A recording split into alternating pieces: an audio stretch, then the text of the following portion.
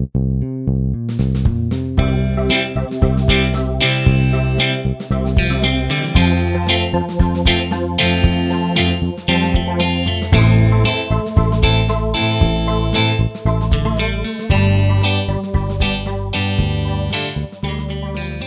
everyone, and welcome to the Social Contract, a Commander podcast. I'm Mike Allman, and joining me is my co-host, Alex Lapp. Alex! What's up, man? Not too much, Mike. And this episode, I think, has been a long time coming. Yeah. We had a poll on our social media, and our listeners overwhelmingly asked for this show topic, Mike, which is what? It's hey, you know what? You guys don't really do enough talking about group hug. I know. So maybe you could actually talk about group hug for once. No, it's we talk about how much we like group hug. Yes. And we're gonna talk about what that means. But it's how do you pilot a group hug deck? Like what play group hug at the table? Hey, it's really cool that you guys like driving hovercrafts. But like how? How do you make one? Okay, yeah, well, we've made a group hug deck. We've actually made several on the show. Mm-hmm. You can go back and listen to those. And we've talked extensively about how we build decks and what kinds of decisions we make when we're making the deck. But actually using that deck in the game, that's a whole other matter, Mike. Right. This is going to be much less. We're going to talk a little bit about deck construction. Not a lot, but we're going to touch on it real quick. But this is going to be much more of, I have the cards in my hand now that I've made my deck. So what am I doing? Like, how does group hug work with the table? What do? And we're going to talk about what do. But if you want to support the show or suggest topics like this, there's a couple of different ways that you can do that. You can join our Patreon at patreon.com/socialcontractedh or search for the Social Contract in the bar of their homepage. You can also check the show notes for a direct link there and also a direct link to our Discord server. We've got a couple of questions about piloting a group hug deck that we're going to touch on here that specifically came from that Discord server. There, it's also easy to ask Judge Alex for rules questions, look at cards that are really fun and entirely underutilized, as well as suggest topics for this show. And speaking of topics for this show and our Discord server, this question comes from our Discord server about today's topic. So let's just get right into it. I love that you're making this episode. Great. Us too. I think it would be nice if you can include some kind of intro that clearly explains, as if everyone is a new listener. Hey, what's up, new listeners? What exactly you mean when you say group hug? That the intent is to win the game and what the strategy of winning looks like. You know, some of your win stats, perhaps we can try. I don't have numbers. I don't keep exactly stats that you and I. It seems like I would be the kind of person who would keep stats on my games. I don't. We could guesstimate at the very least. And that a lot in that strategy depends on the way the deck is piloted. If you'd include that, I feel that this could be a great introduction episode to group hug that clears up a lot of the confusion and stigma around the strategy. So a couple of things there. First of all, thank you very much for the contribution here. Let's talk about when somebody says group hug. What does that mean to you, Alex? Like, what makes a deck a group hug deck? That's an excellent question. And goodness, you could just go on and on and on about what that answer is. Right. And you could start from, I know EDHREC.com has a category for group hug.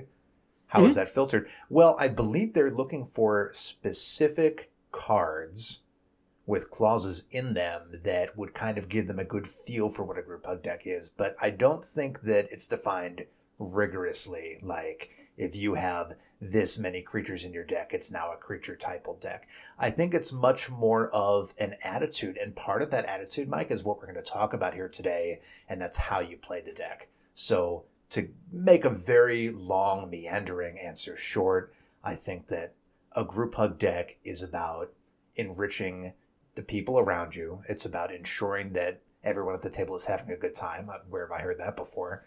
And it's about taking every opportunity that you can to sort of make this game more interesting, to take chances where maybe you would just be playing a normal old staple. Well, now you could be putting in a card that's that benefits yourself as well as the table. And it is a little bit hard to pin down, isn't it? But I feel in my heart really that it's about making a deck that is fun for the table to play with and against, in addition to being able to win and having a strategy that I think just avoids feels bad situations and encourages feels good situations, Mike. Yeah. So my condensed, super simplified version of it that I look at is my goal in making / playing a group hug deck. I want everyone to do the cool thing that they want their deck to do, Exactly. but I want to win. I want everybody to do the thing. I want everybody to try and pop off. I want everybody to have the opportunity, but I want to win. Right. And that's the goal. I mean, we're going to get into some of the competition and king making and a whole bunch of other things. And frankly, stigmas is the wrong word, but some of them are about I don't think being in stigma group is the wrong hug. word. I think that there is a stigma around group hug. Some of them. There's a couple of different.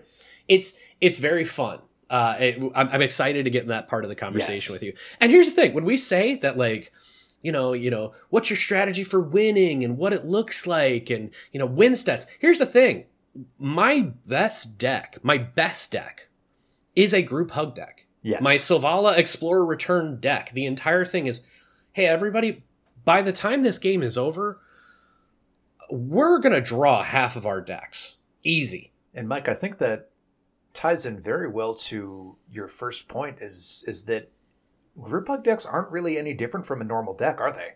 Nope. And that's what we're going to get into. So I'm pretty excited about this because hopefully that clears up some of the confusion on group hug versus not group hug. It's, hey, I still want to win. I still want to have my deck do the thing it's supposed to do. But part of that is I'm going to help everybody do what they're going to do. I'm just going to help myself more. Yeah, exactly.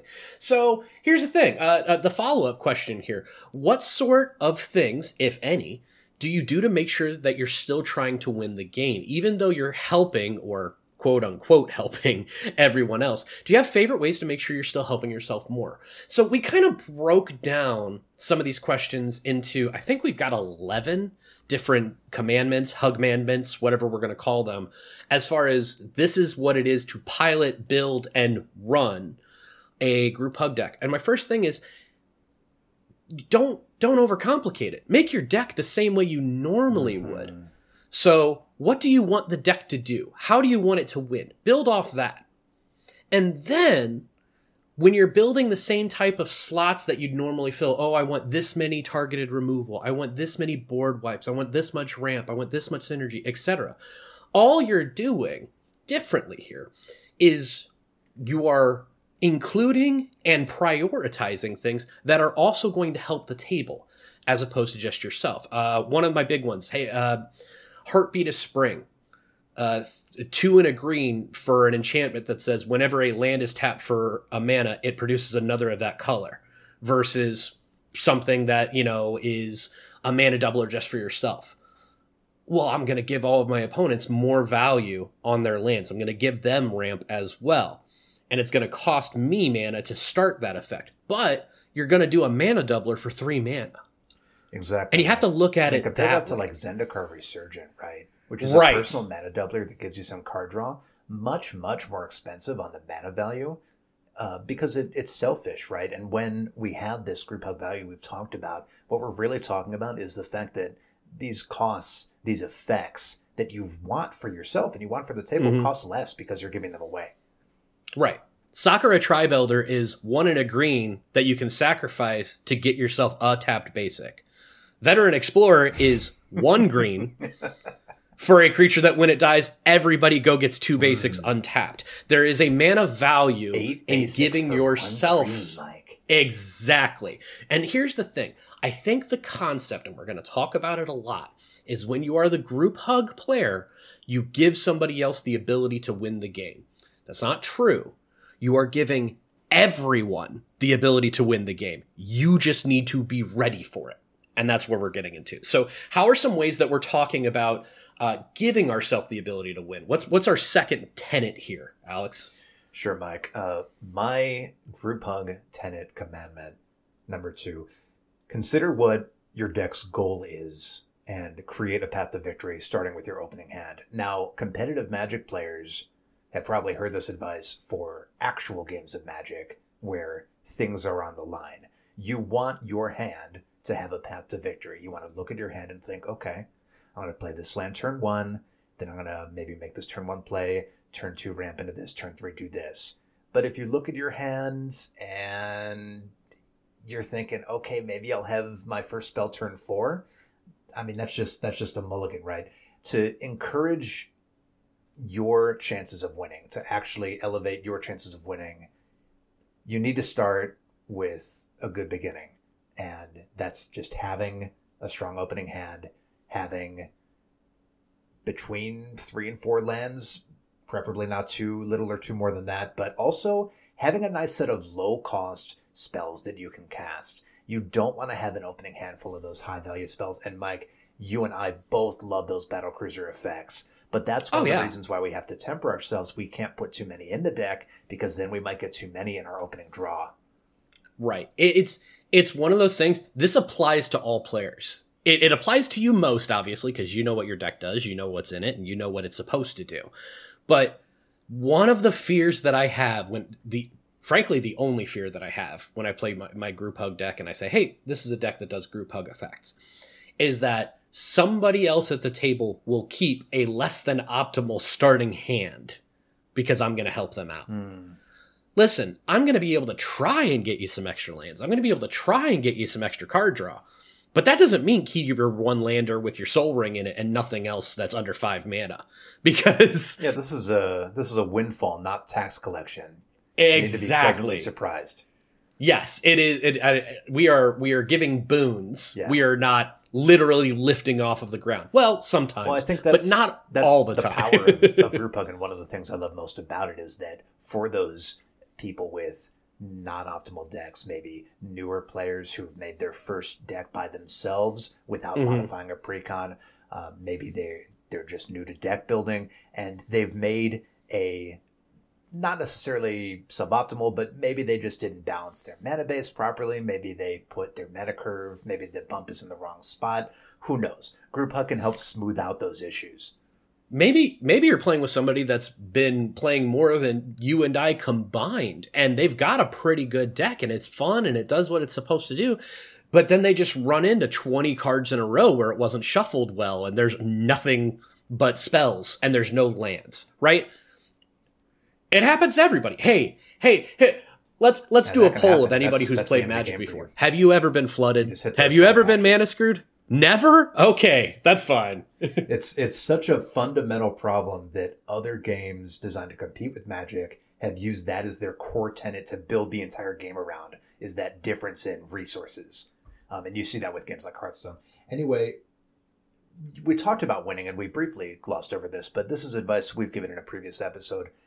If you're wondering how to make your Group Hug deck win, or how to go for a win, or what kinds of win cons you need to put in, look at what your deck is doing and know that unless you are just, basically a super genius who's created an entirely novel way to give out value, that there is probably an existing deck archetype or strategy that approximates what your deck is doing, at least for the win con. Now, you don't have to run all the cards that archetype uses, but you can use the win cons. It's almost like not every rectangle is a square, but every square is a rectangle kind of effect. Not every deck can be turned into a Group Hug deck, but every deck, I think verbatim, every Commander deck that exists can have Group Hug effects in it and still function, and it's still run.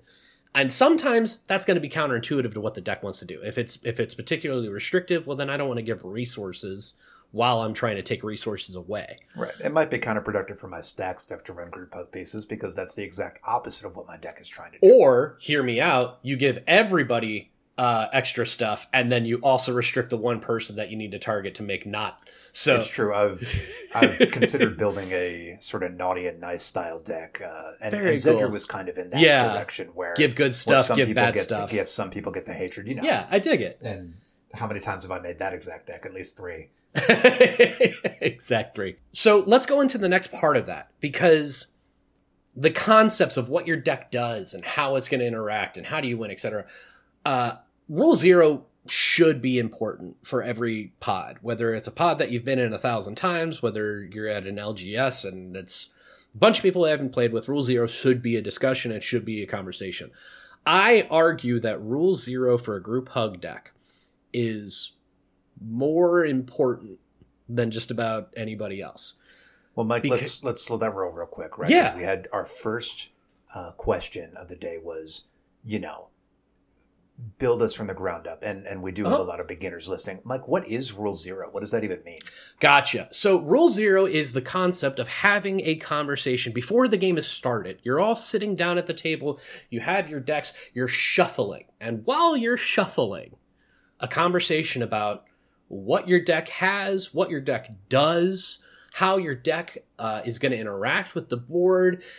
People talk about power level. Everybody's deck is a 7, so there's no such thing as a 7.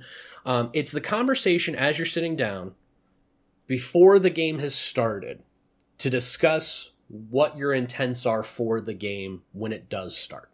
Right? Is there anything that you'd add to that? Now, when some people refer to Rule Zero as, in that way, it's about exactly what you just said. It's about having that conversation about expectations, about what decks you're bringing to the table and how you sort of work your deck. And you'll get into your delightful sort of mnemonic device here. But some other people, if they talk about Rule Zero, they might be talking about something entirely different. They might be talking about a custom ban list, house rules, or any number of other things. Right. It's I was a part of a group that, our ban list is shorter. Like one of our friends really likes to play the Prophet of Kruphix in one of their decks. Yeah, I bet they do. And it's like, well, yeah, cool. I would also like that card. Prophet of Kruphix. Stuff like that, where it's sometimes that's what you're looking for. I've been in a play group before where, we don't do tutors. Okay, fair enough. And sometimes it's the absolute yeses, the absolute no's, here's the intent. Here's the thing. Rule Zero is never going to be perfect, but the conversation is at least going to alleviate what would have been bad circumstances without it. Right? Conversations are important because everybody's coming into this game with a slightly different view, slightly different angle or expectation of what's going to happen. Yeah. And really, this just goes well for basically every interaction that you have in your life. If it's a new social interaction, if you're meeting somebody new, if you're trying something new, setting expectations before you do it, that's just a good rule of thumb, Mike. I am never going to hold it against somebody if they sit down, we have a Rule Zero, and they say, oh, I am not interested in that. And they get up and go to another pod. That's going to be fine. That conversation. Exactly. I'm glad we did that now and not turn 4. Because here's the thing. Either one person is going to feel bad or 3 people are going to feel bad if that's the case. Let's have nobody feel bad. Stewing, feeling like now they can't say anything. Right. That's why we're getting it all out in the open at the beginning. So what I have generated... And this probably isn't new to anybody, but I've tried to, like I say, I like to simplify, dumb down, and quicken just about everything I possibly can when it comes to big concepts. That's cute. Here's my new thing for Rule Zero. What do, how do, when how, when. So what does your deck do? How does it do it? How does your deck win? And when does your deck win? Okay, this is my deck. It is, I'll keep going with my Selvala Explorer Return deck. Mm-hmm. My deck is a lot of mana, a lot of card draw for everybody, and it is a pillow fort deck until I can get to a couple of win cons that are typically an alternate win con, such like a Helix Pinnacle or something where it's... I accrue so many creatures all at once, and then I swing once, but I protect myself and I huddle behind the pillow fort. I typically will win on about turn 6 with that deck. Wow.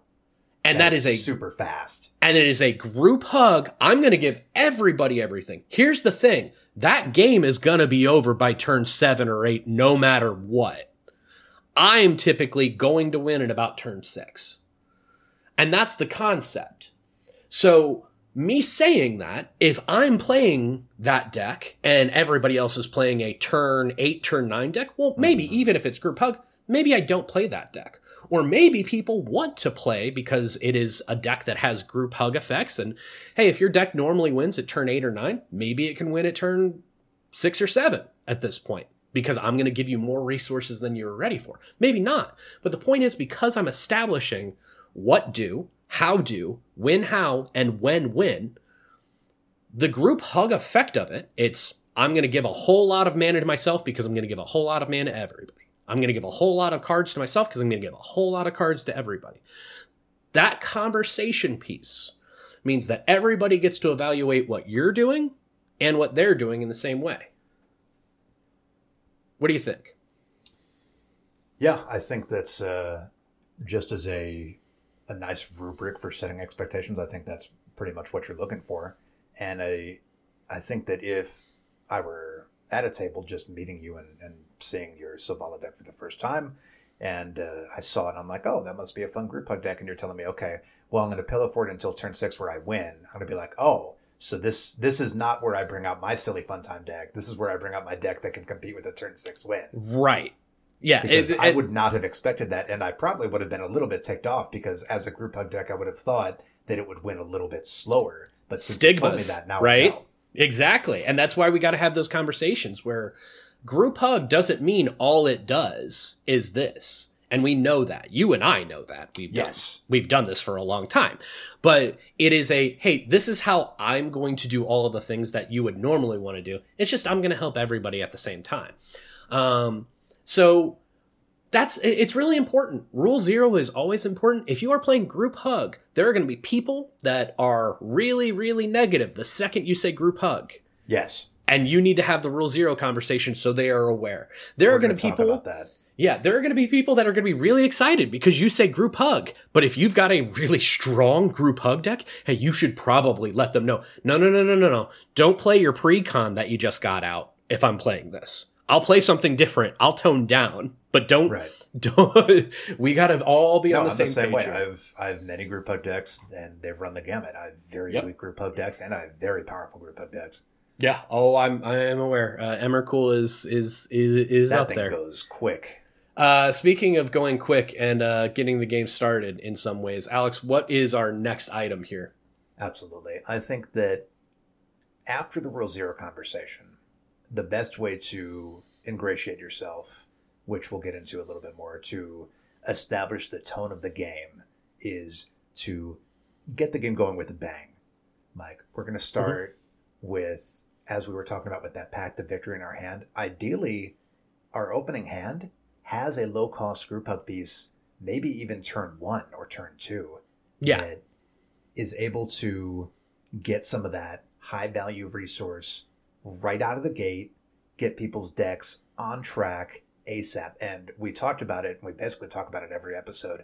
The prime example of that kind of card is Veteran Explorer, because you're going to get it out turn 1, assuming you have a green mana source, and then assuming anybody else has anything to block it with, turn 2, everybody's ramping up 2 turns, which I call that a bang, Mike. That means that whatever your deck's plan was, rather than slowly working towards it with that kind of slow, kind of somewhat boring beginning of the game, now we're going to get straight into mid-game.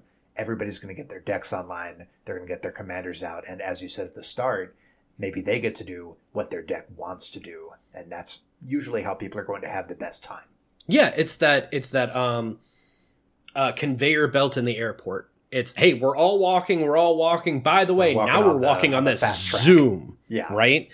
And being able to do that, ideally we get to do it quickly, right? Because we're playing group hug. We want people out turn 6. I mean, it's great, but their deck is either already online or they lost. I'd rather them be at turn 6 on turn 2. You know, maybe that's a little aggressive, but we can make that happen. That's the point. Make it happen. And I like that. It is good to be able, and it goes back to what you were saying as far as having the right path in your starting hand. We're going to start from here. And that means turn 1, turn 2, maybe turn 3, kind of depending on what you're going for, depending on the setup, depending on the pod you're in. All right, let's start getting some of these effects out. Let's start getting these things out and plan. To have a good group hug episode, and specifically talking about 0, 1, and maybe 2 drop group hug pieces that you can put out on the first turn.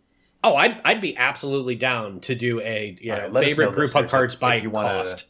if you want to have us do an episode about what our favorite group hug turn one plays are. Yeah, I And don't know obviously what Veteran Explorer top of the list, but we I have was some going to other ones say. too. I don't know what's going to be number, the one cost one, but I guess don't we'll know figure what it will be out. number 2, but I know it will be number 1. So that's kind of the start. That's the build of the game. That's the start of the game. That's the rule zero of the game. Now we talk about, the in between, the dialogue, right? And from our Discord, I'd like to hear your thoughts on verbal politics when piloting group hug. How often you feel it necessary to politically aggro at everyone besides you. I think it's a common perception of group hug players is that the player always acts like they're not the problem and they get salty when they treat them like they are. Personally, I feel like hug effects do the politicking for you, but I was curious about how much verbal side you guys incorporate and the shape that takes / deals and threat direction, etc. So we're going to get into the hypothetical that you put into this because I really like it. It's two sides of the same coin here. But to dial all of that in, it's, hey, how much politicking are you doing to try and push away threat assessment from you? And, how do you combat or how do you see the common perception of group hug players is that they're always acting like they're not the problem? Let's address that first. If I am playing a group hug deck and I am the problem, I am aware that I am the problem and I let everybody know it. It's, hey, I am generating a lot of resources for everybody. Absolutely. Or I'm generating a lot of resources for a couple of people, but I am definitely generating a lot of resources for myself. If I have a really, really cluttered board and I am in charge and I'm dictating a lot of things that's going on with the board state, threat assessment, it gets into its own conversation. The biggest threat to the table is what is perceived as the biggest threat to the table. I'm not going to hide anything. If somebody is about to blow something up and they're going to blow up something of mine, if there is something that I see as a bigger problem, I've got my go back to it, Heartbeat of Spring out there. I'm doubling everybody's mana. But this other player has a Bolas's Citadel and they're going to blow up my Heartbeat of Spring. I am going to ask, hey, are we not sure that that's a bigger threat? But the point is, the concept is that, yeah, they're kind of right here. The hug effects kind of do the politicking for you. If you have a whole lot of things on board that are helping a whole lot of people, and then somebody blows up some of those effects, that doesn't make one person mad, potentially. It usually makes 3 people mad. I don't have to politic at all. I go, okay, no more fast mana. And that's it. That's all I have to say. And suddenly my stuff isn't getting blown up as much because I didn't blow up the thing that made everybody go happy, fast, fun time. Yeah, Mike, this is a really big question. And it's an important one. At the beginning, they ask about how often do you feel it's necessary to politic aggro at everyone besides you? I think that's a mistake that people in our field can make, right? We love having these political discussions. We love having the ability to influence people's actions, to make people make choices, conniving, manipulating, having a great time. We love all of it. It's great. To touch on that real quick, I literally just watched a Game Nights episode right before we started recording. And I think it's one of those things where people think that's part of it. It's pointing at the other players. It's doing this. It's, well, no. Let's make a deal. And it's not that it's played up, but it's why are you attacking this? You should attack that. That's the bigger threat. And a lot of that is because it has to be performative. It's entertainment, right? But sometimes as far as how much do I need to politically aggro at everyone else? I don't feel the need for it because normally the collective table is going to decide what a threat is unless the person who's deciding what the threat is owns that threat, right? Absolutely. I actually wanted to go into a little bit of a different direction. I wanted to go into this direction of making this idea of piloting a group hug deck and, not aggroing politic too much and sort of getting people to your side. I liken this to a sales pitch. and not in the way that, Okay.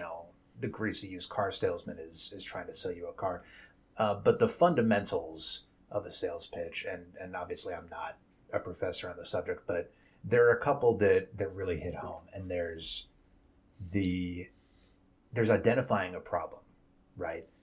As part of your sales pitch, you are by definition trying to solve somebody's problem because you're trying to get them to take or buy or use something that they wouldn't otherwise be doing, which means you need to be solving a problem that they have.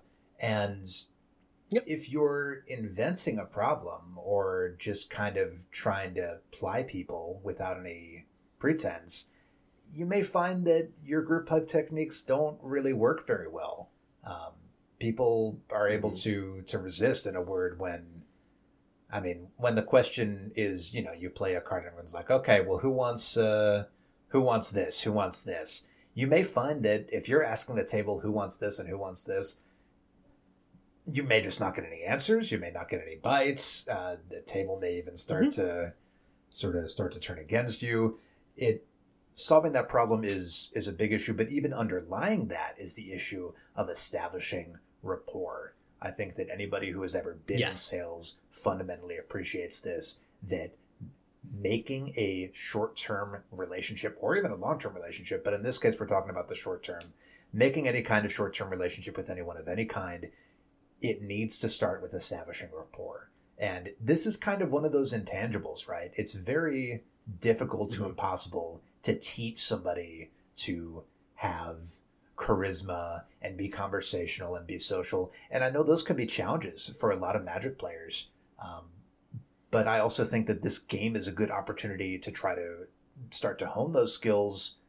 And those can even really be used in real life. Establishing rapport is an important part of real life, Mike. Absolutely. I mean, you're talking about sales. That's my job. That's what I do. I don't mean to tell you your job, but maybe you have something to add here. Well, and here's the thing. You are absolutely right direction, hitting everything on all fronts as far as the sales. Here is the two things that I will add. Actual sales versus Magic, and we'll try and put it into Magic here. People only buy something for one of two reasons: to gain a benefit or to avoid a loss. Mm-hmm. People will only cast spells to gain a benefit or avoid a loss. Exactly. Here's the other thing. Building a rapport is absolutely important. And sometimes people think that building a rapport means that you're everybody's friend. That's not the case. Building a rapport is important, but it is much more important that people trust me than people like me. And I still feel that at the table. If people trust me, what we do at the table, they know I'm going to do this. This is what my deck does. That's what they can expect. And there will be some surprises, but they know that they can trust me, right? We're going to talk about a couple of these, wedding ring type effects where me and somebody else, all right, great. Who wants this?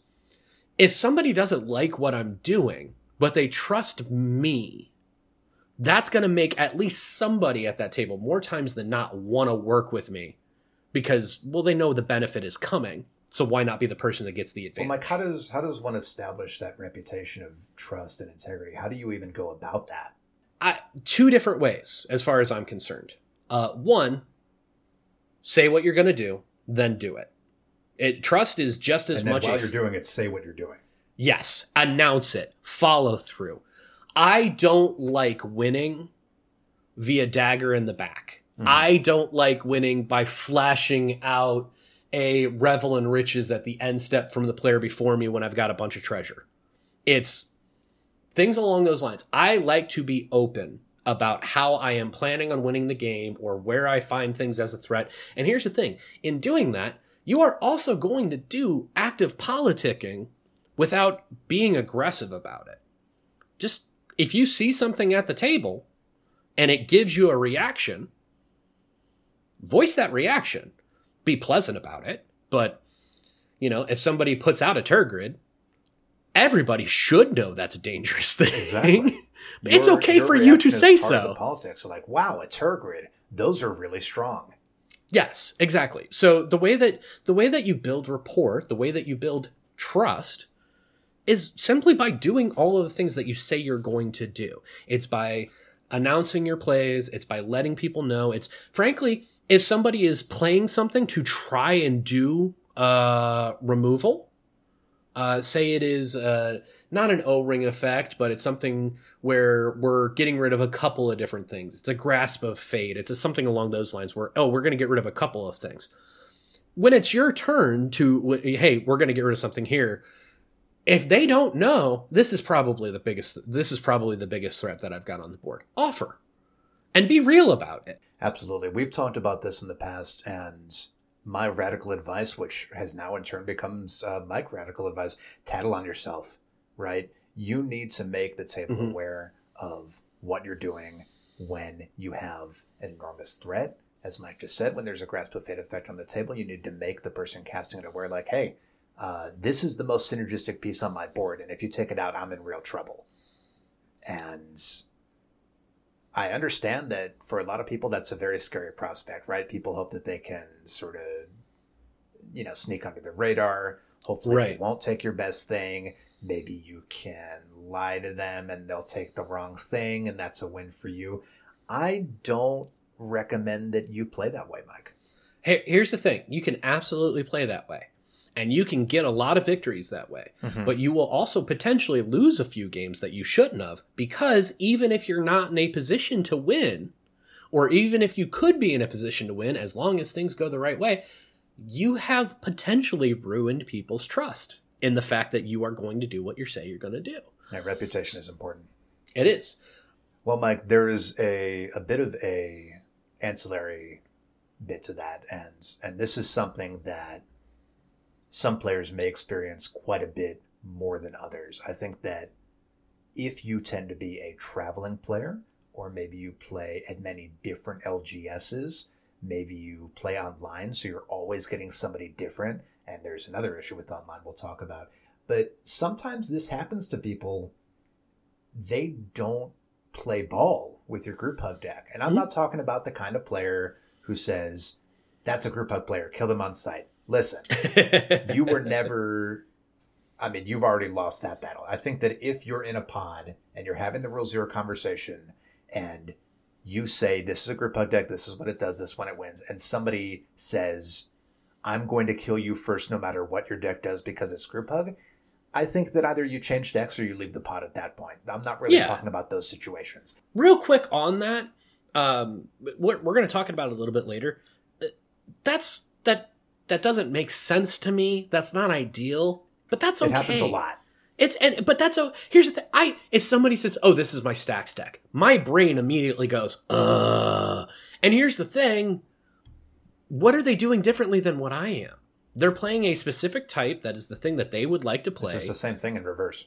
Exactly. So here's the thing: if you are playing against somebody or a pod that is vehemently against a group hug deck, hey. You have other decks. Switch out. Borrow somebody else's. If the pod has completely shut you out and turned against you, and there is no route in, don't play the group hug deck because it won't work. We're not forcing the issue.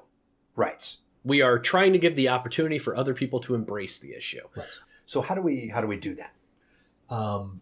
Again, we're not talking about the situation where they just completely shut you out and kill you first. We're talking about they'll allow you to play the group hug deck, but nobody's paying in. Nobody's taking advantage or accepting the resources or gifts. Nobody's taking any of the deals that you want to make. Right. And they're just overall not really joining in the fun and camaraderie that you know that your deck can generate at the pod.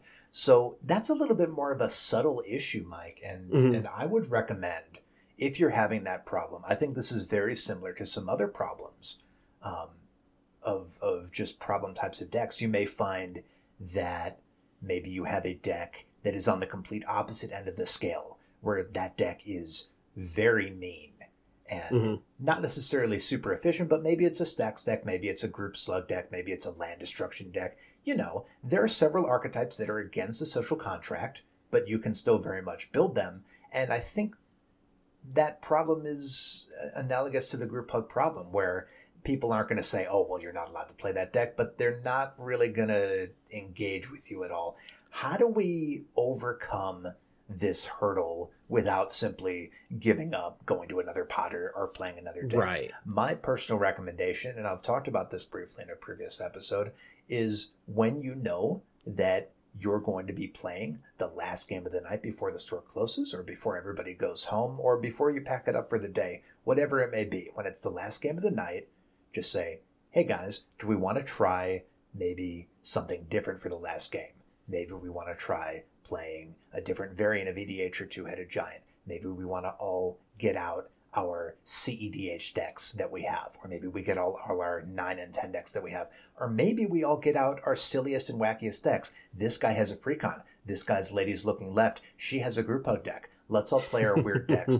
And when you enter into that final game with that sort of levity, with that reduced weight of expectation, like, oh, everybody's doing their silly stuff now, and you actually just get into the game with that different mindset because they know that this is not going to be their whole night. They're not committed to this, and this is not a big deal. You may find that introducing your problem deck or your group hug deck in that way could sort of inoculate your group into accepting it into the main rotation. Yeah. And this isn't to say, like, the people that aren't playing ball because I play Tempt with Discovery and nobody decides to take the deal. You know what I mean? Yeah, that'll happen. Yeah. That'll happen. That's completely understandable. Just completely do not engage with you at all. Right. They never take the Tempt. They never accept the mana. Exactly. And here's the thing. That's fine. If that's the way that it's going to be played, that's going to be the way that it's played. But you can try to change their view. You can. Not with force, but with, a final game of the evening, Mike. Honey, not vinegar, etc. The other part of it too, frankly, if you've got this is a absolute worst case scenario. Mm-hmm. If you're in a pod, you're playing group hug, and you're not able to make your deals, you're not able to make your group effects or your group effects, but you're not able to get value off of making deals with one person or picking somebody for the single target help, etc. It sounds silly. Just target the person who's in second place. If you're in first place, target the person who's in third place. If you're less than that, target the person who's second place. So whoever is in the lead has somebody else that is being brought up to try and be at their level, and then hope that they duke it out. It sounds silly. It sounds your worst case scenario. Just target whoever's not the person in the lead, but close. And then at the very least, you're going to have some different tiers of power struggle going on, which means it's easier for everybody else who's not at that tier to still continue to the game and still enjoy the game. Kind of a quick little aside, but that's part of it, right? In fact, what's our next tenet as far as, talking about the narrative and trying to change it? Yes. What would you suggest here? So if we imagine that sort of aside we just had about people not playing ball as that being a tangent, and we go back a step to verbal politics, aggressive aggroing, and that sort of sales analogy that we were talking about earlier. This point leads more into that. And that's what Mike was just saying. Weave a narrative of the game at hand. And I'm not saying, spin doctor. I'm not saying ink throwing or anything like that.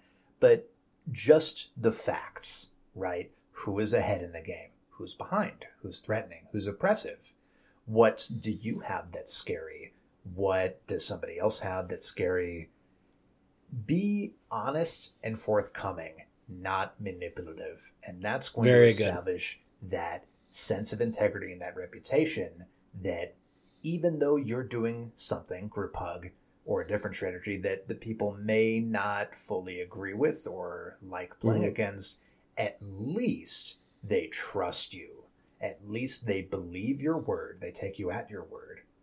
When you say, this is my most powerful thing. When you say, I'm going to win in 2 turns unless you remove these 2 permanents. That kind of, as I said before, tattling on yourself, being forthcoming, it's going to help you a lot.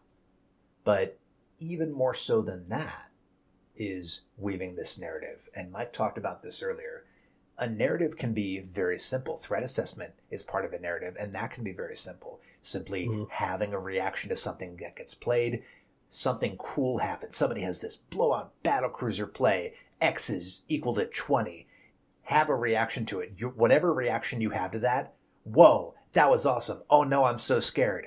That guy's the threat now. Whatever reaction you have, that is part of the narrative. Everyone's reactions are part of the narrative.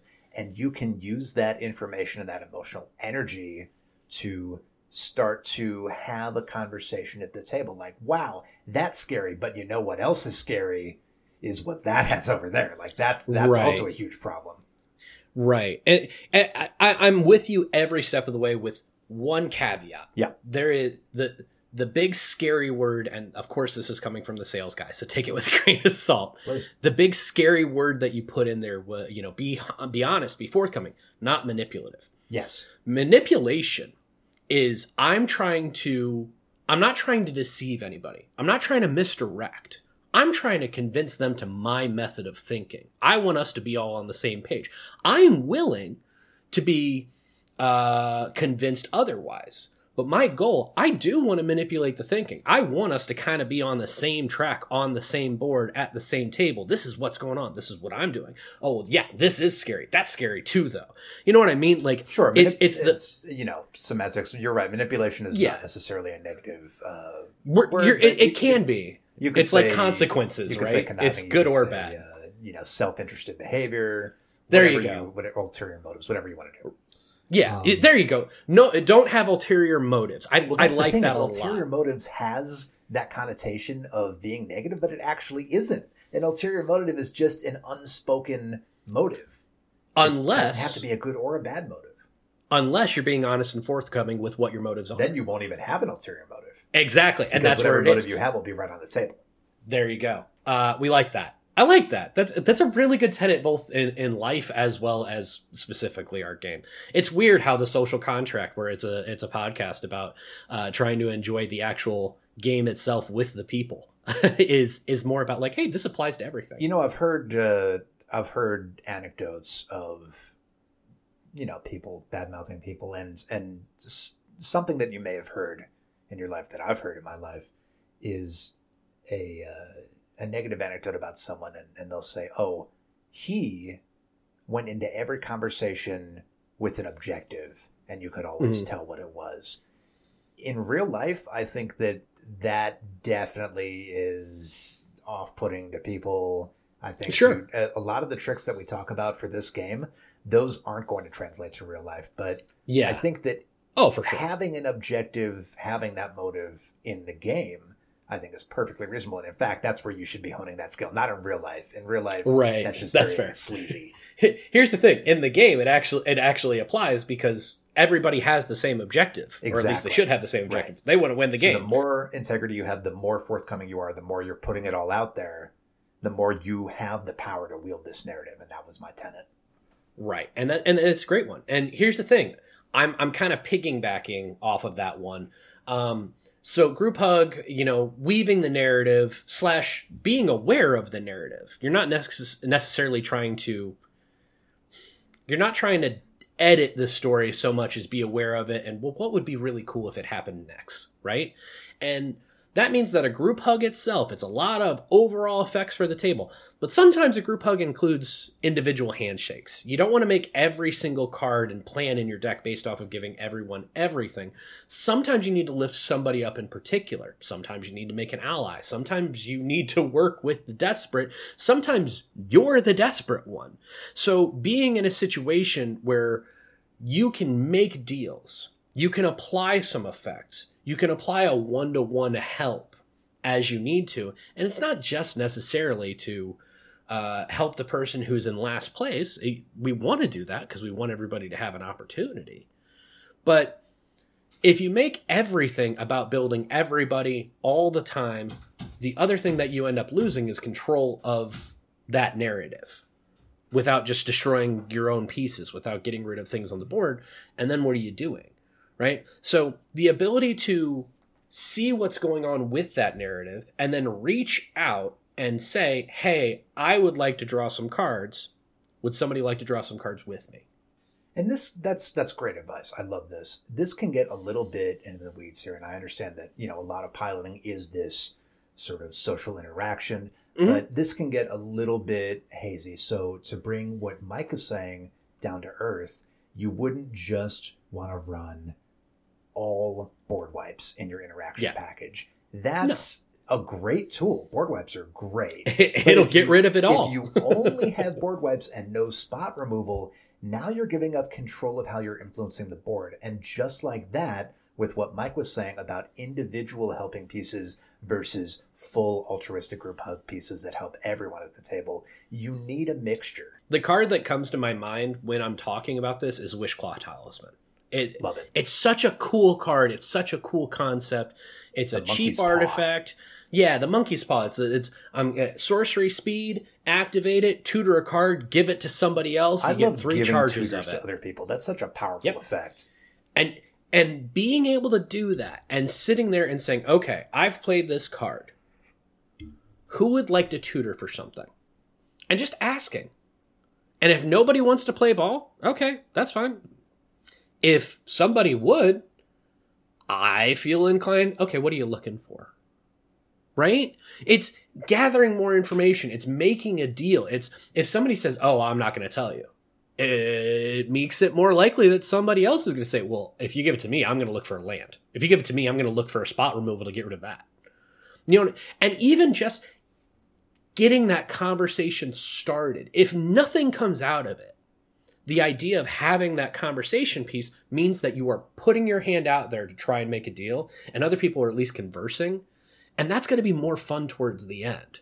It's not a tightrope walk that we're on here, as far as the social interaction and the giving of pieces. And piloting a group hug deck can be complicated, but it doesn't need to be that complicated if you're just honest with what you do and you ask people what they're going to do.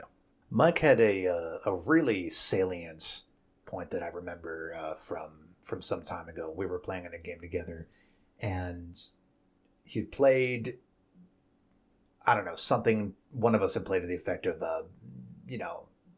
benevolence benefactor or some other group tutor effect that went directly to hand and did not require revealing because it had no restrictions on it, so you didn't have to meet any requirements. Mm-hmm. But Mike did something that is so simple that I had never really thought of it. He said what he tutored for, and then he asked each person as they got their card what they tutored for. Well, if he hadn't asked that, they wouldn't have told you. They don't have to. According to the rules, they can completely keep that secret. But the mere fact that he asked makes it infinitely more likely that they would tell you what they got, because now it becomes suspicious if they don't show you, well, what did they get? It could be anything now. But if they show you, oh, this is just the piece that I needed for my combo, this is the mana rock I needed, this is my land drop I missed, this is the piece to get my commander. As long as you know what it is, it's not as scary as the unknown. And just such a simple change, not in what kind of cards you run, not in what the rules of the game are, but just how you use a card and how you transfer that into conversation, I think plays really well into what you were just talking about, Mike. Well, speaking of, just having that conversation, what's your next one? Because, hey, we're not planning on the transitions, but it's going pretty well so far. We're doing it. So this concept of the narrative at the table, this is something that's very important, and my next tenet feeds into that. I have be friendly and non-threatening, right? Yeah. We talk about all these goals. We talk about manipulation. We talk about this balancing. There's so many different things at play when we're piloting a group hug deck. That's what this episode is about. But never lose sight of the big picture that we talked about at the beginning. Group hug decks are about having fun. So if your deck is not being friendly and non-threatening, especially during the time of the game where it needs to be that, which is, we'll talk about this a bit later, in the early and mid game, it's very important to, I won't say facade, but keep up the facade of a group hug deck. You don't have to act like you're going for the win when you're not going for the win yet. Everybody knows you're going to go for the win eventually, but we're not there yet. So, they should know if you had a good roll zero. They should know that you're going to go for it. They'll know, but in that moment, they don't need to be thinking about you taking every possible chance you have to win, because that's not happening yet. So be friendly and non-threatening, pacify, and deflect. What does this actually entail? This is sort of the long tail of the game. We've passed early game. We're now into mid-game, approaching late game. Accumulate resources, fortify your board state, play to your interests, and avoid negative press, right? This narrative that we're talking about feeds directly into this point with being honest about what you're doing. As you accumulate your board state, yeah, you need to be saying what you're doing, but you don't necessarily need to be saying like, uh-oh, guys, now I have 30 tokens. You can just say, I generate 2 additional tokens, and I put this permanent on the battlefield. This is what it does. And, you know, if as long as you're not going for the win in that next turn or couple of turns, as long as you're telling people what you're doing, you don't need to be making yourself out to be the bad guy, right? We definitely want to be honest. We definitely want to be forthcoming. But we don't have to portray ourselves in an unfavorable light either. We can make ourselves seem friendly because we are. That's just the lighting that we're shining on ourselves, right? It's not time for that harsh lighting. Right now we're doing the soft lighting. That's just part of what I'm trying to say, Mike. Does that make sense? Yeah, here's the thing. You could absolutely play a group hug deck and do it with the intent of ruining people and being oppressive and all these other things. But if you're doing that, there's other ways, right? You're trying group to. Hug's probably not the most efficient way to do that strategy. Yeah. Right. It's probably not. It's probably less efficient because now people like you even less because maybe you trick them. Exactly, and that's the point. When you are giving the entire table more available resources, and then somebody becomes a problem, the thing that you need to be able to deflect is not, I helped them win the game. You are helping everybody get to their end goal more efficiently and with more resources than they otherwise would have had. So I'm not trying to pass the buck here by any means, but if I'm playing a group hug deck and then somebody else combos off earlier than they would have normally, it's my fault for giving them resources, but it's just as much my fault for giving them resources as it is my fault for not having ways to stop them from doing what they were trying to do, as much as it is for the other players not having the resources or the way to stop them from doing what they do. So it's not a blame thing. When we're talking about pacifying, it's, hey, everybody, here's your stuff. Let's have some fun. Mike has spoken about this, and we've spoken about this. If you have a piece that's helping out the table and somebody else removes it, the hatred is really not going to be localized toward you. Other people are going to be seeing like, hey, that was free mana that I was getting. That was free card draw I was getting, and you just removed it. That's part of that pacifying and deflecting without you even really having to do anything. But further to Mike's point, where we've accidentally created a monster, or maybe on purpose we've created a monster. King-making, as it were, your deck needs to have the tools, and you may not have them in hand, but you need to have the ability to pull the leash, because those are the same tools that allow you to control the board in the rest of the game and go for the win. I have spoken on air about my Emrakul deck, and I think this is a good example of it. She is such a powerful tool, giving an extra turn to another player. That's a very, very powerful effect. In fact, it can be so powerful that it can take a player who was in fourth place and put them in first place with one single effect resolving. Now, I'm not trying to make that happen, but I'm aware that because the fire I'm playing with is so hot, that could happen. And because of that, I have tools in my deck, and sometimes indeed it can be the same tool that can be used to bring down somebody whom I've lifted up a little bit too much. And maybe it's not me who lifted them up too much. Maybe I just gave them the same benefit I gave to everybody, and then, like Mike said, they popped off. We need to have a way to bring them back down to earth so that we don't get anything deflected at us. This is our doing, but we can also control. Right, and this actually goes into literally our next 2 points. Group hug is about balancing the scales just as much as it is about tipping them. So you're going to give enough resources to be that rising tide that can lift all boats or individual players. But that means that you can put somebody out to a big lead. It's up to you and the rest of the table to take these extra resources that you have to bring people down just as much as it is about you bringing everyone up. If you are soliciting the idea of everybody is going to pop off and everybody is going to have the opportunity to do stuff, and you succeed, you need to facilitate for people to pop off and do stuff. It is not a group hug deck ran the way you want to run it. If I have done the group hug thing on turns 1 and 2, oh no, combo player went off on turn 3. You got to have ways to temper expectations as well as move forward. And sometimes that means, hey, I'm going to do individual hugs and deals. Sometimes that's giving everybody everything and relying on them as well. Hey, I'm going to give you extra mana and extra card draw. If you have a counter, if you have the ability to get a counter spell, you better hold on to it for somebody to do something pretty crazy, because you're all getting the same benefit here. Withdrawing support, and sometimes that's using resources to tear someone down, and sometimes that's warning people at the table like, hey, listen, we've all been having a great time. Mm-hmm. Some of us have been having more of a great time than others.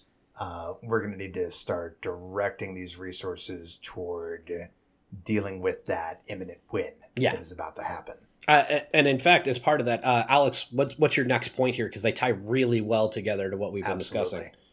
So as we move into the end game, we need to identify when it's time to pull the rug. What do I mean when I say it's time to pull the rug, right? Because this is not an issue of deception like, aha, my group hug deck is actually a deck that can win the game. Because we've already established that at the beginning of the game. Before the game even started, we established that our deck will try to win, and it will try to win around this turn. Yep. So there's no question, no one's surprised, nobody should be surprised, that your deck is going to sort of withdraw support and move into attack mode. Mm-hmm. Go for the win, however your deck does that. That should not be shocking anybody, but they weren't necessarily thinking about when that was specifically going to happen for the entire game. The game's probably been going on for around an hour or more at the point that many of my decks are going for the win at the pace that many of the pots that I've played in have gone. So when is it time to go for that win? Whenever that is, it needs to be part of the narrative. It can't just be, yo-ho, now I am the bad guy and we'll go for the win. Right. It needs to be, okay, now it's, this person has, they've gone for the win and we just barely stopped them.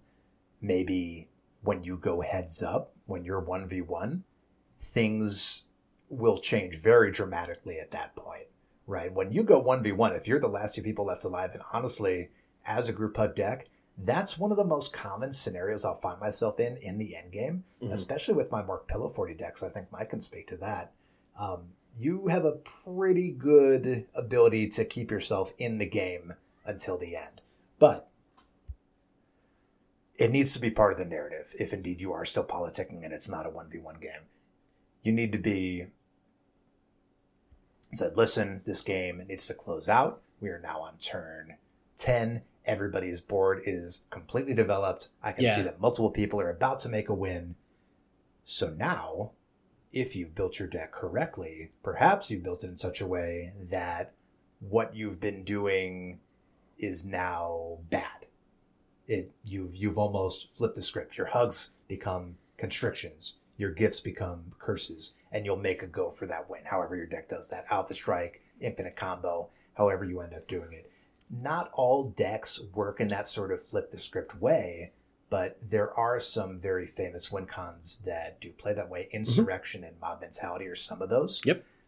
There are some cards that give you a ton of resources if everybody else has a ton of resources, like Clone Legion. Things that reward you for everybody else being well fed are particularly well suited to that sort of flipping role. But again, not every deck has to play that way. And sometimes the only thing that's flipping is now that you have an extremely established board state, you've built up your pillow fort, you have permanents on board, you have counter magic in hand, whatever you need to go for the win, you are ready to do it. Make that event known. Like, listen, I am in position for the win. Within one turn, I will attempt to win. I'm going to do it with this strategy. And as we were talking about the tattling on yourself, Mike, what do you think? I'm absolutely all in on it. I don't.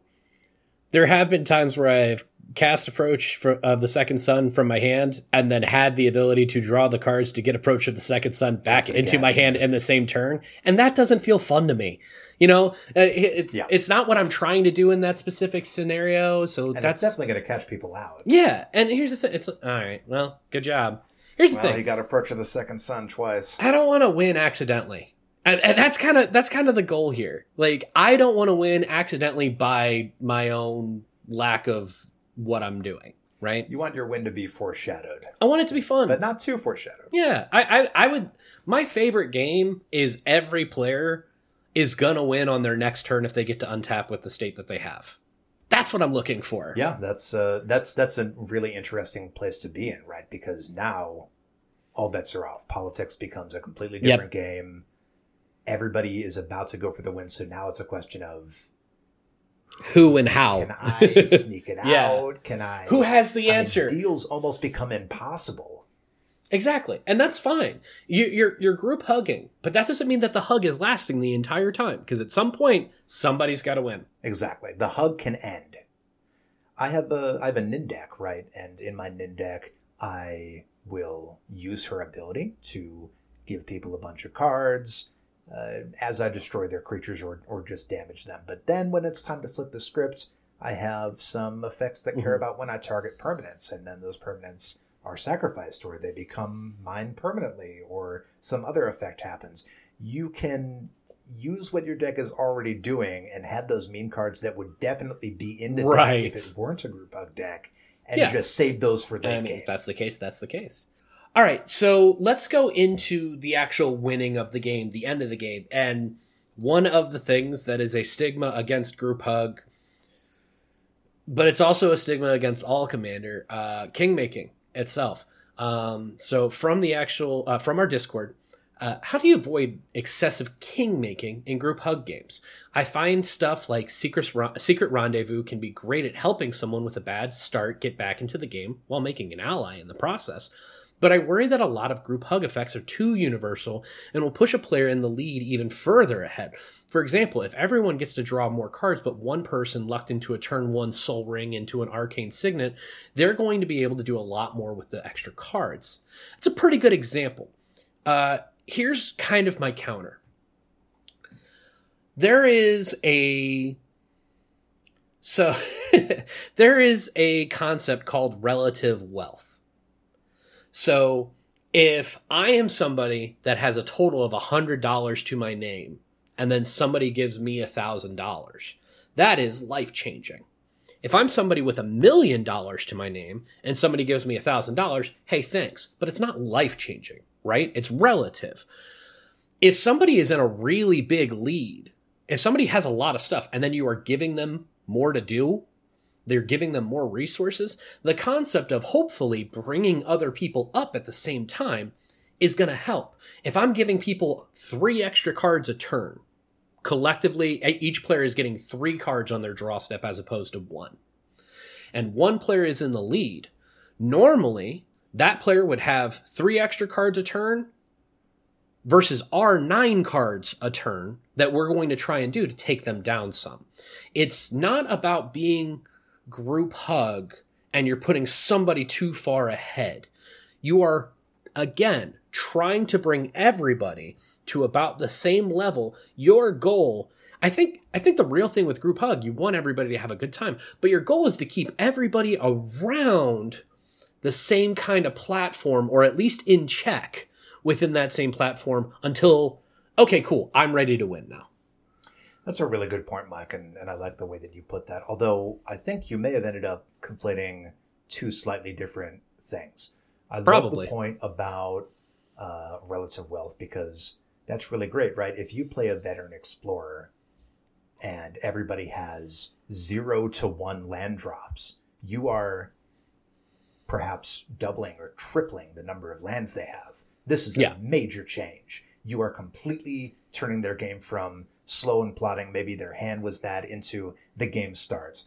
If a player had 9 lands on field and you give them 2 more, yeah, that does help them. There's no question about that. Also that, yeah. Are they really going to even notice? I mean, yes, it's going to help them move from 9 to 11, but that is a much smaller proportional percentage than moving from 1 to 3, which is a tripling. But aside from that, you did bring up a separate point, which is also very good, but kind of woven into that point, where you're talking about when somebody is the archenemy, it's almost like the other 3 players become a vanguard against them. And in doing so, these communal effects, like not even secret rendezvous, things that benefit the entire table. Yeah, not secret rendezvous, because that's an individual card that only helps one player. I just like the venom in your tone. Listen, when you said we secret all love rendezvous. secret I rendezvous, hate that card. But the value isn't high enough personally. That's the only problem I have with it. And somebody is way out ahead, and it's a universal effect. It's symmetric. Everyone is getting the same benefit. That's an equality of opportunity. Yes, everybody is drawing 3, but the person who's hellbent is increasing their hand by an infinite size, or, triple plus 1, whatever it is. Mm-hmm. Compared to the person with half their deck in their hand, they draw 3. That's not even going to tip the scale. Right. So those are some extremely good points, Mike. I just wanted to sort of put a fine point on 2 slightly different things. Mm-hmm. We're talking about sort of that difference in relative value, and then the concept of asymmetric effect can benefit the many against the few as well. So you actually have 2 different methods, both working to prevent kingmaking, such that really the only way that you can actually kingmake is if you try. And trying with individual, for example, secret rendezvous. You give a secret rendezvous to the archenemy, why are you doing that? Yeah. Right? Okay. So let's talk about kingmaking as a concept. Sure. Try to keep it to 2 sentences or so. If I ask you what is kingmaking, what do you call that? What would you define kingmaking as in our game? Well, I think we're going to get much more into what our definition is, but I think that if you ask the average person, or you ask me to tell an average person what kingmaking is, I would say that it is excessively enriching one player above others, beyond the point that would be reasonable. So, which is very broad, right? And I think for me, it's tangential but different to that. Okay. Kingmaking for me is when I start acting or making plays in a game that are not directed towards me winning that game, but ensuring that somebody else does.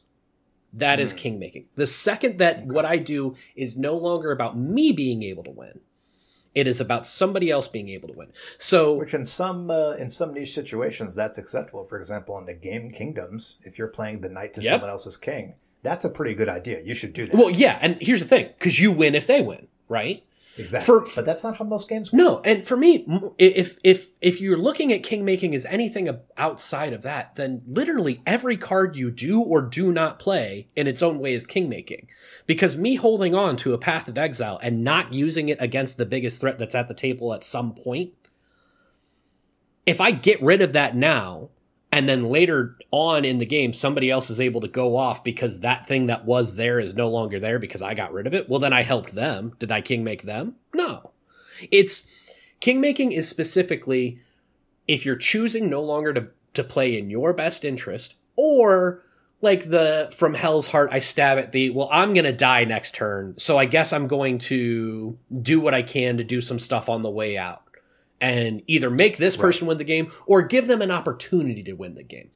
That's kind of a broader issue. You might call it the EDH equivalent of angle shooting. When you have an objective that is not parallel to other people's objectives. And I think that's why some people chafe at Group Hug, especially people who think that Group Hug is a kind of deck that exists only to king make or giggle and king make and not actually win. Which is why I find it very important whenever we have a guest or whenever I write or talk to somebody about Group Hug. Group Hug is an archetype like every other, and we play to win. Yep. Our interests are the same.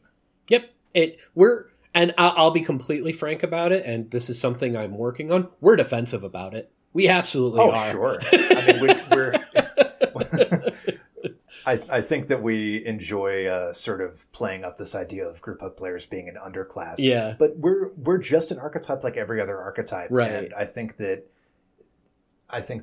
establishing that, removing this idea that Group Hug is really just sort of a mess around and find out, not really a deck, more like a cruel joke that you play on people at the table.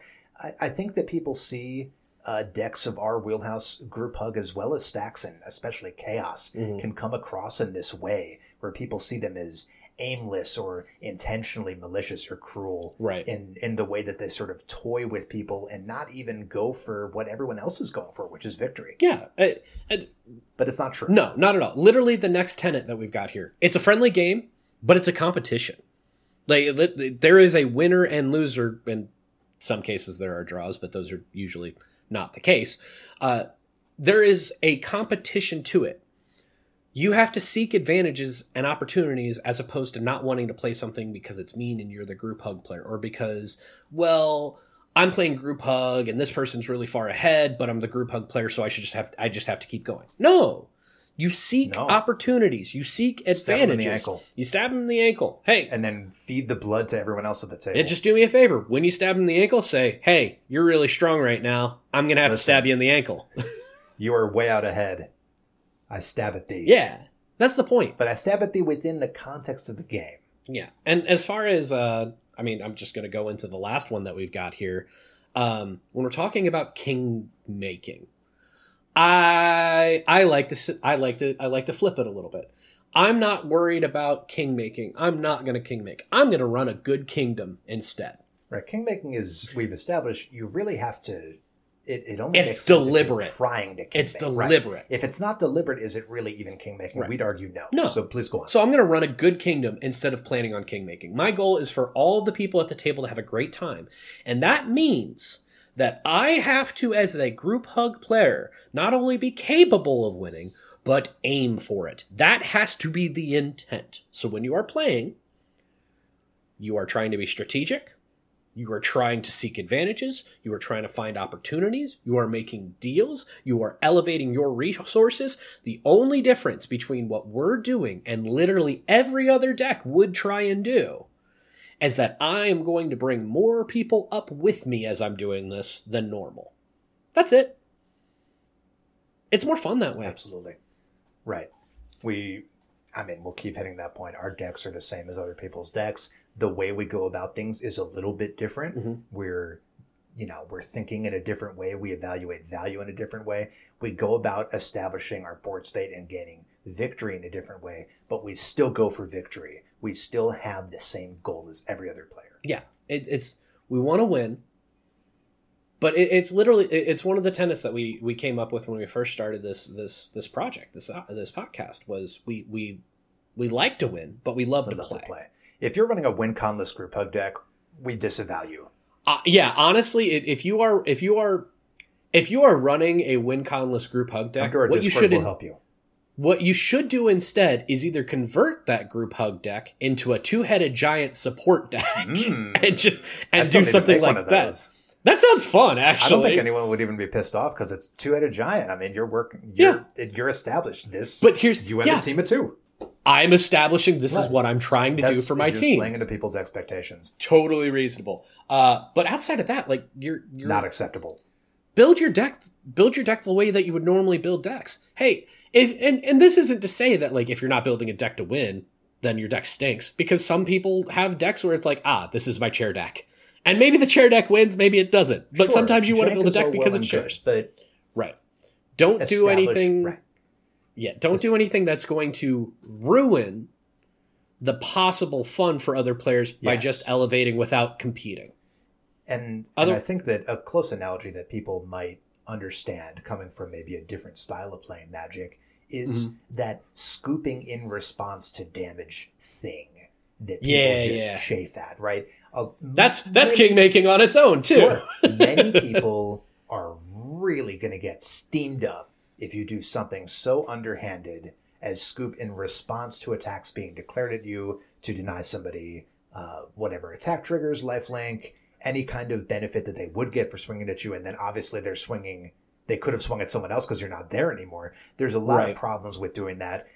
Much ink has been spilled on the topic of scooping at instant versus sorcery speed. I think that's a very close analogy to this kind of thing, Mike. Yeah. It's almost like if you were in second place or something and then one of the other people had to leave because their ride showed up and they tripped you on their way out. They decided to reverse rebuke you on the way out. I'm never going to recover from that. I'd like to say I'm a better person. Yep. Wow. Oh yeah, because it was just me. It was just me. And said, "Well, on my way out, I'm going to bounce Mike's board." Yeah. I went, but why? I think everyone is like, why did you do that? Anyway, as an anecdote, we talked about this before in a previous episode. If you are leaving the game, you can do things in the game. You can be like, okay, I'm going to empty out my hand. I'm going to hit you with this. I'm going to blow this up. And I'm going to give you these things. Sure, that's fine. But if a literal mic drop, yeah. Right. But if you... Figurative. If you are taking that opportunity to look at somebody who's not even in first place and just kneecap them, I think you're going to lose a lot of friends. I don't think that's an advisable thing to do. Now, you maybe kneecap the player in first place if the game is not particularly advanced. If it's the end of the game, if it's turn 11 and the game is over and you're going to lose and everyone's like, listen, we don't need this game to go on another 45 minutes. We're done. If that's the atmosphere in the room, when you lose, you don't have to, from Hell's Heart, stab at the arch enemy. You can just let them win at that point. If the game is functionally over, you don't have to reset. I've got that's my one caveat to king making. I have absolutely no problem with king making if it's because I'm not going to win and I'd like to get the next game rolling as soon as possible. Right now. And you're not the only player who thinks that. It's not ideal, but it's fine. Right. To our listeners, because this is a very listener requested episode, as we discussed at the beginning, did this address what you wanted when you requested make a group hug, how to pilot a group hug deck episode? Were there key issues that we did not address that you would like us to address in a possible follow-up episode or community communication? Hit us up. You want specifics? You want us to go off of a couple of different concepts? You want us to we can talk more depth. We can talk about any of these tenets that we talked about. We could make a full episode out of most of them. You want us to? Oh no, Alex! They want us to wax poetic more on group hug concepts. No. But hey, if they wanted to do that, Alex, yes. How would they find you? How could they ask you? Sure. Well, you can find me on Twitter at Lappermedic, LAPPERMEDIC. But we don't know, how long that's going to be around for. Could be a year, could be a month. We don't know. So you can find me at lapper.gay, LAPPER.gay. That's going to have all of my social links. That's going to take you to my couple of articles I did and take you back to this podcast. I don't know why you would need that, but it's there. As well as my other products, including the Commander Spellbook, which is the search engine for EDH combos. And as we were talking about in this episode, sometimes the game needs to be over. And when the game needs to be over, one of the best ways to do that is to pull out an infinite combo. And you might be surprised that you might not even have to add in that many or any cards into your deck to get an infinite combo. If you go to my website, commanderspellbook.com, go to find my combos and paste your deck list in, you might discover that you have combos already in your deck that you could be winning the game with, or adding one more card in to make that happen, Mike. Yeah, I've mentioned the Selvala deck a couple of times this episode. Does that have combos in there? Here's the thing: there's no infinite combos in there, but there are figurative combos in there. There's finite combo he values out. Yeah, when you're talking about like I just put oodles of stuff on the board and this synergizes with this and this and this and this. We call it. I've got an Umbral Mantle in there, so it's great. Yeah. I'm gonna tap Selvala. I'm gonna generate mana, and then I'm gonna use that mana to untap Selvala. Something like that, or no, I forgot what it is. It doesn't matter. The point is that it's cool stuff, and being able to find out what extra cards I could put in there to really confirm the combos to try and win with that deck. I need to do it. Frankly, that's a good tomorrow. And project. Honestly, I mean, this has happened to me. It's happened to people. You go in to find my combos, like your deck list in, and it's going to say, "Ooh, if you added this card, you could make a combo," and that card is on your maybe board. Out of these 7. I'm like, oh. Yeah. Well, that's an automatic include now. I was already going to run that. What about people who love our show and they want to be a part of the community? We have a Discord, don't we? We do. We'll have a Discord link in the show notes there. You can ask all the questions that you'd like to about Alex, about how rules interact, as he is a judge. If you want to talk with other people that, pose some of these questions to us. If you want to talk about deck building, if you want to talk about, tangential stuff, look at spoilers. I don't look at the spoilers because I like to react to them in real time with Alex. I sure like the spoilers. As we update. But if you wanted to talk to people that just enjoy the game and, some of the concepts that we're putting out there as far as enjoying the game, you can go there.